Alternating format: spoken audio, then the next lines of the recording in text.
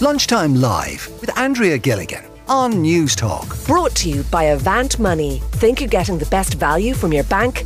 Think again. Now, every Thursday here on Lunchtime Live, we bring in one of the experts out there to give you free advice. And today is the turn of motoring expert Geraldine Herbert. She's with me in studio. Geraldine, good afternoon. Good afternoon, Andrea.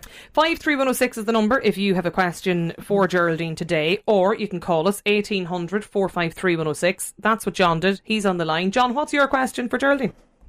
Just a quick one there. The MG electric cars, are they any good? Now, 1 second, John. I'm just going to turn up the volume here at our end. I'd say hang on there, and I'm going to get you to repeat that. Just repeat that question for me again, John.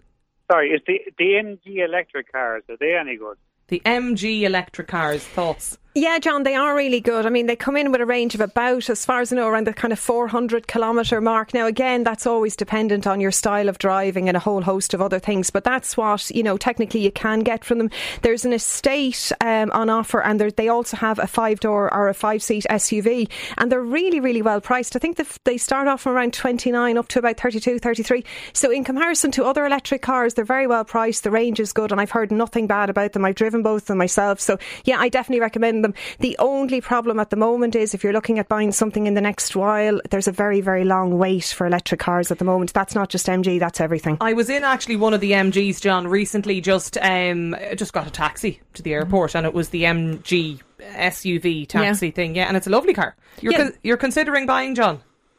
Looking around at what EV to go for, and they seem to be the best value all around. Yeah, definitely really good value, John. But test drive them, test drive others as well. There's a lot in that price range at the moment. There's more and more coming on stream. As I said, the only issue is you could be waiting quite a while for one. Okay. John, thanks a million, John, for your query today. 1800 453 106 if you want to join us. Geraldine, are all of the electrics automatic? Yeah. They are. So if you're buying an electric car, you're going automatic. It's funny because we see that huge shift at the moment because hybrid are as well. So all of those are electric cars. So like automatic used to be something that made up about 15% of new cars sold. Slowly but surely we see that tip into the 50% mark. And eventually, obviously, with the 2030 ban, we're going to see all cars being, you just won't be able to buy after 2030. You won't be able to buy a manual car. So it's a big question mark for people learning to drive. Would I bother learning to drive with gears and a manual when I could go straight to an automatic? I have the loan of a car at the moment that's an automatic, and it's I had to do a long journey, a long drive the other day, and I was in the car for about 5 hours up and down, and it was the difference in driving an automatic. I have to say my preference is the manual though. I love a manual car in terms of the control you have. You just have so much, especially in bad weather and snow and stuff. You have so much more control. But having said that, for long journeys and bumper to bumper journeys like congested traffic, just taking your foot off and just letting the car do it. There's a lot to be said for automatics, I have to say. So I'm kind of the jury's out on which one I'd actually prefer. This texter says, if I'm getting a car in hire purchase, is it a deposit and monthly payments? What's Geraldine's thoughts? Is it a bad idea? Yeah, I mean, HP is a good idea if it suits your circumstances. I mean, the thing about it is you do need a deposit, and the deposit is usually quite hefty. And then you have the repayments are usually over 5 years, and at the end of it, you own the car. Now, that's where the difference between PCP and hire purchase is.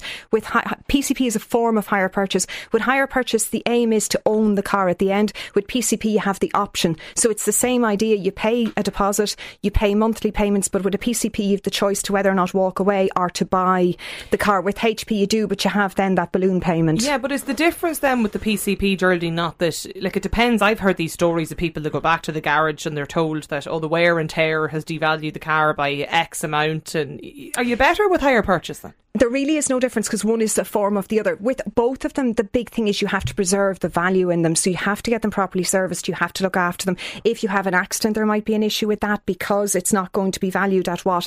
So with PCP as well, there's very strict mileage limitations on it for that reason. It's all about the garage basically owns the car. You're using it and they're trying to preserve the value in it. But it suits a lot of people. Like if you don't want to own a car and you don't want the bother of depreciation and something, Well, that's like me. I've no interest in being the owner of a car, and I don't do a huge amount of mileage. So you just want the use of a car. So PCP is perfect for that. The other thing I would say for people who don't want to go electric at the moment and have to buy petrol or diesel for whatever reason, you don't have to worry about the depreciation, what that car is going to be worth in 3 years' time. And if I was buying petrol or diesel, that would be my biggest concern. What taxes are going to come in on top of them? How bad is it going to be driving fossil-fuelled cars in 3 years' time? So if you're buying one of those, a PCP, the dealer worries about that issue. You just have to use the car. And once they agree a monthly payment with you now, regardless of what happens in 2-3 years' time, that's your monthly payment over the course of that term. So even inflation and all of this, doesn't have whatever an impact. the payment, that's it. If you can pay for it now and you know you have the same job and the same circumstance over the next few years, it's a good idea from that point of view. I might be the candidate for PCP. See, I keep talking you into it. How many times have I been in now and we still haven't resolved this issue? To prioritise between refurbishments of a bathroom and a car, Geraldine, unfortunately something's got to give. 1800 453 106 is the number if you want to get in touch with us in the programme. This Noreen's wondering about whether an electric car can be fitted with a hitch in order to carry 2 electric bikes. Noreen is very good on electric EVs. bikes, as in sort of something on the roof? Yeah, she wants a hitch. In order to carry 2 electric bikes on the electric car. Okay, there'd be no issue putting roof racks or anything. There'd be no issue towing either if you wanted to tow. Now, only certain electric cars tow, and I have yet to discover what that impact has on the range. I would imagine it does. It is more and more common that you can, but not all cars can tow either. So for the same reason, you'd have to be careful. But I mean, in terms of if you're carrying a bike on the roof, which a lot of people do, or attach them to the back of the car, there wouldn't be any issue with that. I wonder, is Noreen's query, will the carrying of the bikes, and I presume the electric bikes are going to be heavier, if you're to throw them up onto the roof, is that going to, presume that that'll affect the range? It will, in the same way as weight affects fuel in a car as well, fuel consumption. One of the big tips at the moment, if you want to conserve your fuel, and loads of people do, is take any extra weight out of your car, including car seats, kiddies' car seats, if you're not using them on a daily basis. But the same thing with electric cars, if you add weight to the car, you're going to decrease the range. 1800 453 106. Noreen, if you are still listening and you want to ring in to clarify that, please do so. This listener, Geraldine, says, I got rid of my 2 cars because I wasn't using it that much. We do have a work vehicle. I know my no claims bonus lasts for the last 2 years and it's run out in November. Is there any way of keeping it without having to buy a car to get insured? It's worth a significant amount of money. Is it worth a significant amount of money? Your no claims bonus is, but as far as I know, once you let insurance go, it's gone. You have to have a continuous policy to hold on to a no claims bonus. Now, I'd certainly check it with the insurance company as to what the situation is, but as far as I know, that's the unfortunate thing. If you don't, now they might give you credit for it if a year in between and you went back and said, I did have a no claims bonus at a certain time. Anyway, I think. Yeah, but if you don't drive for a long time and then you go back and say, but I did have a no claims bonus from this month to this month, from this year to this year, I don't know if they'll give you credit for it. I think it depends on the insurance company. Michael is with us on the line. Michael, what's your question for Geraldine today? Yes, my question is, how much approximately does it cost in money terms to fill an average electric car at a fast charger? No one has told me this. Okay, at an ESB fast charger. Yeah. Okay, just so in money terms. Okay, so generally it's about, if you're charging at home, right? Say you had something like a Hyundai Kona and it does 450 kilometres. If you charge that on the night rate at home, it costs less than €7. The electric fast chargers and the public infrastructure cost 3 times that. So roughly, and this is very rough now, it would depend on the car, it'll cost you about €21. Yeah, which is probably... And it would have a range of, 300 kilometres? About 450. But bear in mind a few things, right? Nobody but nobody, as that I know, charges from 0 to 100% on a fast charger on the public network. Most people charge either at home or in work where you're getting that reduced rate. The actual public network is really only for people to who just need an extra 50 kilometres or 60 kilometres to get home. So they really are just to stop up and to top up. So as I said, nobody charges the full amount to the public charging network. And I would genuinely advise no one at this stage with the charging network to buy an electric car unless you have access to a home charger or a work charger, because you really don't want to be paying those prices and you really do not want to be depending on the public charging network in case, for your full 100% charging. Yeah, so a long range electric is not really viable. Well, no, a long range electric car, I mean, like as I said, the Kona to charge at home. Oh no, charging at home is very cheap. As I said, you'll get 450 kilometres for €7. You won't get anywhere near that in petrol or diesel at the fueling pumps at the moment. Yeah. But as I said, to really avail of those prices, you need a home charger. So that's you need a driveway, you need access. Michael, thanks a million. Thank you. Yeah, cheers. Thanks a million, Michael, for getting in touch. 1800 453 106. Carl is online too. Carl, what's your question for Geraldine? Yeah, hi folks. I was just wondering, Geraldine, in your opinion on the price of second-hand cars.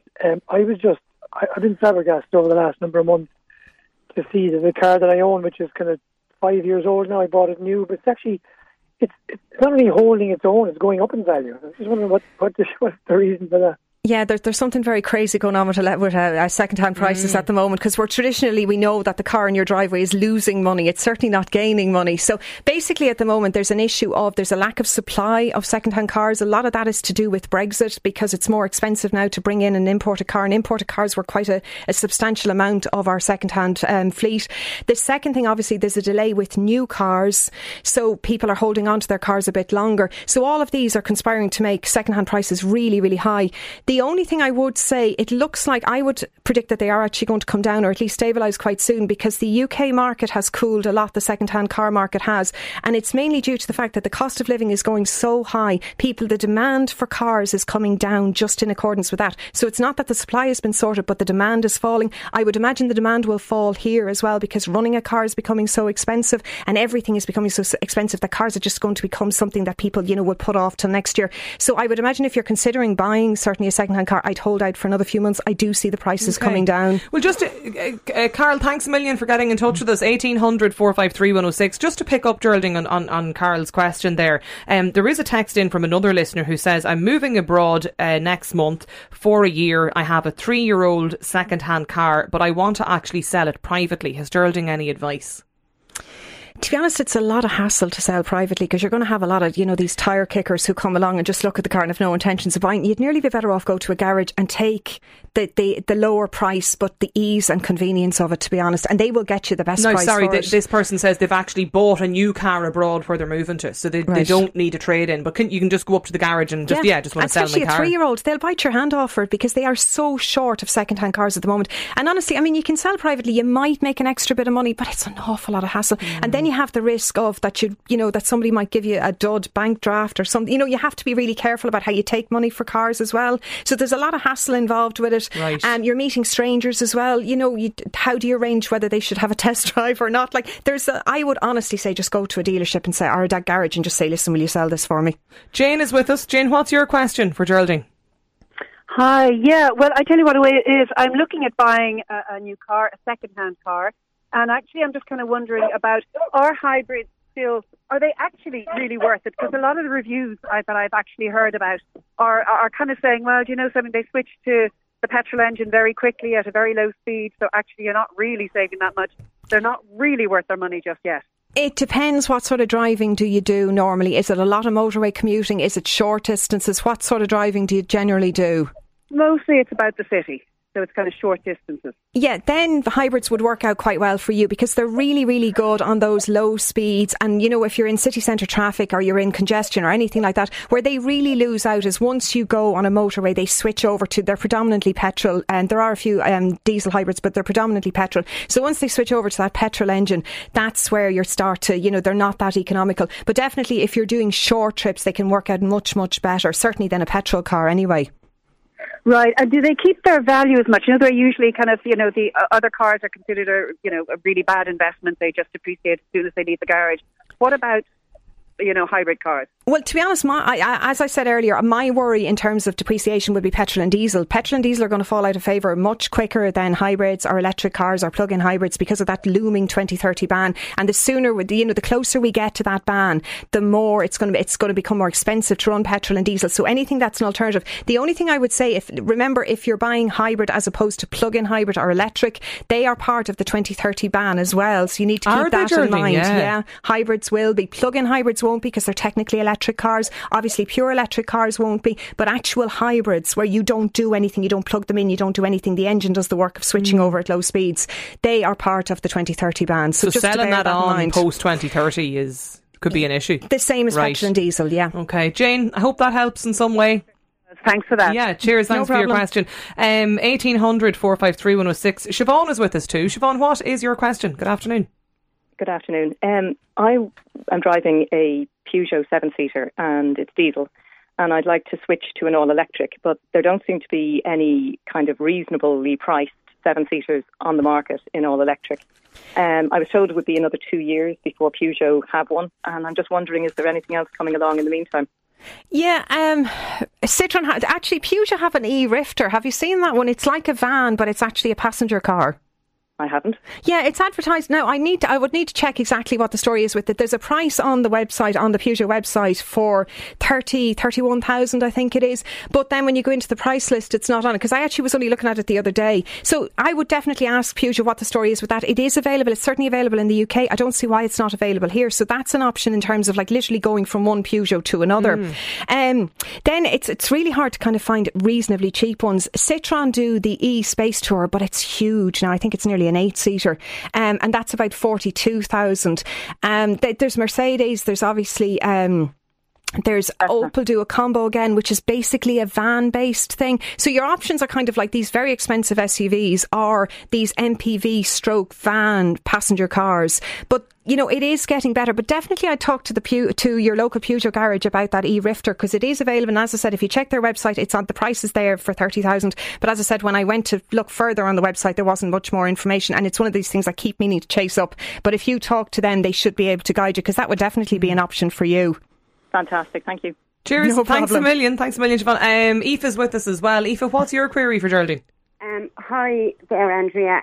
I'm definitely going electric, and I just wanted to ask Geraldine, what was the best way to charge an electric car? Let's say that I do 20 or 30 kilometres a day. Should I plug it in that night and just have it fully charged all the time, or does that damage the battery? Yeah, a bit like mobile phones. You know the way they say you shouldn't actually be charging them constantly? It's the same sort of thing. So I would personally, I would just charge it maybe once or twice a week, to be honest. And like, you know, if you know that your circumstances are not going to change, so you're not going to panic by leaving it run down for a few days, I would just, as I said, charge it maybe once a week or whatever. But I wouldn't be charging it every night if you don't have to. Okay. I have another little question. Is there an extra €2,000 going on electric cars in August? No, where did you hear that? Dealer. Really? Yeah. Yeah, no, I've heard nothing. Now, having said that, I mean, everything is going up in price at the moment. Electric cars, the issue at the moment is the Ukraine crisis means there's parts that are harder to source. So, I mean, it wouldn't surprise me if the prices went up, but I have certainly heard of nothing like, 2,000 is going to go on electric cars. So I wouldn't be too concerned about that. As I said already, my big concern would be if you're looking for an electric car is actually getting it this year rather than next year. But I've heard nothing that the price is going to go up that substantial. Okay. Cheers, Aoife. Thanks a million. 1800 453 106. Owen has texted in, Geraldine. He says, is there an electric car charger setup available for those who don't have a driveway or front garden? Yeah, this is the problem at the moment. In terms of, like, basically there's grants being given to local authorities to actually come up with innovative ways for people like that. And there's grants now for apartment dwellers, as in for the apartment owners and the apartment dwellers. But there isn't really a system at the moment that is a solution if you're, you know, in a terraced house or something and you don't have access to a driveway. So it is going to take a bit more creative solutions, and there isn't, because obviously you don't want to be running cables across a footpath. You know, that's not ideal at the moment. So there isn't really. Couple of texts on this as well. Sandra's wondering, she says she's got a Volkswagen Golf. I'm under the PCP arrangement for 3 years. On the July 1st, I'm due to take the settlement, which is over €11,000. I don't want to have to take out a loan. I'm selling my house at the minute. Is there any way they might have more flexible options without penalties, if Geraldine has any suggestions? Sorry, what does she mean? Is the end of the contract? It must be, yeah. She says she's under the PCP arrangement for 3 years, and on July 1st, I'm due to take the settlement, which is over 11,000. I don't want to take out a loan. She must mean she's to pay the 11,000 to buy it out. Is that what she means? Yeah, I mean, she could just roll over to another PCP, but she'll still need some sort of a deposit. And I think if you don't do either, you just walk away, then you don't, and you might lose. You see, if they say the car's going to be worth 11,000, if she comes back now and the car's worth 12,000, she can take that 1,000 and use it towards the next deposit, but she'll probably still find that she has to add something to it. So it might be more economical to just roll over to another PCP, because she'll need less of a deposit than actually, you know, having to find the money for the balloon payment. This texter, I'm looking to buy a new car in January and hoping it'll do me for the next 10 years. I currently have a company car but won't have it next year. I'm a civil engineer, drive all around the Munster area, 2 kids. We're currently in a 2-seater for creche and school drop-offs, etc. We're also hoping in the next few years to invest in a caravan for holidays. Am I mad to invest in a big Jeep? Or what would be something that Geraldine might recommend that would be also worth looking at? I'm currently driving, a Land Cruiser. Am I mad to maybe invest in it? Hybrid and electric just isn't an option for me with work and potential towing capabilities. Yeah, it's a difficult one because the problem is if you're looking at something, there's really nothing if you do a very long distance and you're looking for something like that in electric, because, you know, somebody like that who's on the road constantly can't be pulling over at the side of the road and hoping that they'll get a charge for 30 minutes or whatever. So if you're looking at something like that, I would look, if you're going to keep it for 10 years, depreciation's not a big consideration because you're going to get the full value out of it. So I'd look more at getting the best value for my money now, rather than worrying about, should I go this, should I go the other? I'd look at what car suits me and my family and what's the best value for me now. And I wouldn't be looking at electric or hybrid at the moment if that's the case, because as I said, if you're going to keep it for 10 years, you're not worried about the resale value. So get what works for you. This texter has an interesting non-electric question. Why do new cars not have spare tyres anymore? Weight saving. One of the biggest things that has become the obsession of car companies for all sorts of reasons, and mainly because of the EU regulations, is to keep emissions down and keep fuel economy up. And the only way you can do that is take as much weight out of a car as possible. So you'll see loads of car parts now have been replaced with the lightest materials. And one of the sacrifices for all of that has been the spare tyre, because spare tyres add weight to a car. And if you just put in what do you do when you get one of those little kits, which are a bloody nightmare to use if you get stuck trying to blow up a tyre or whatever with one of those. You call roadside assist, Geraldine. Yeah, that's it. But that is the answer. It's all to do with weight. Yeah. Anita's with us as well. Anita, what's your question? Hi, I currently have a Toyota RAV4 06, which is very high in tax. And at the weekends I tow a horse and a horse box. And if I was to change my Jeep, I can't find any electric vehicle or hybrid that's rated to tow. I'm just wondering, do you know of anything? There's just a little difficulty with your line there, Anita. Am I right in saying that you're looking for an electric car that can tow a horse box? Is that right? Yeah, you have a RAV4 at the moment. Is a RAV4? Yeah, so it needs to be rated to tow a horse and a horse box. And are you looking for fully electric or a plug-in hybrid? Well, either. Yeah. I haven't been able to find anything. Yeah, fully electric, there isn't too many. I know the Tesla Model 3 tows, but I don't think it tows a huge amount. I have a feeling the Skoda Kodiaq does as well, but I'm not 100% sure. But in terms of plug-in hybrids, there's a Land Rover Discovery and there's Land Rover Defender and a Range Rover Sport that are plug-in hybrids. So I would assume, given, you know, their robust capabilities, that they would tow. And I'd say if they have a towing capacity, it's decent. But they would be at the very expensive end of the market. Yeah. It just feels like I'm an 06. At the minute, so looking to upgrade, but not to that sort of level. The other thing is then the Mitsubishi Outlander, the plug-in hybrid, that's one of the original plug-in hybrids, so there's a lot of those around, so that you should be able to get a used one of those, and I'm sure they would tow. In fact, I'm absolutely sure they would. So I would definitely look at them, because even new, they're not like, they're 40 something. So second-hand, you should get something. And as I said, they've been around for a long time. They were one of the first of those SUV plug-in hybrids. So look at that. Look at those definitely. And when the ban comes in on them.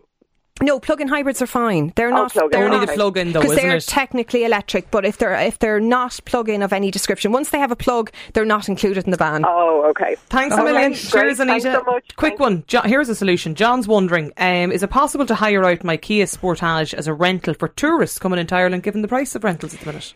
There was actually a website, Fleet app or something like that, if you Google it, and that was about people renting their own cars to other people and to whatever. So it was kind of an Airbnb for cars. So if you Google it, Fleet app or something, it was called. Now it was started before the pandemic. Whether the pandemic put the kibosh on it all, I don't know, but it was around, and definitely somebody's going to come up with an Airbnb for cars. Good stuff. Geraldine Herbert, as always, motoring journalist. Geraldine, thanks a million. Quick fire round there. Take a deep breath.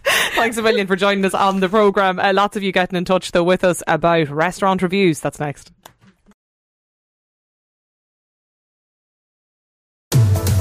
Lunchtime Live with Andrea Gilligan. Brought to you by Avant Money. Weekdays at midday on News Talk.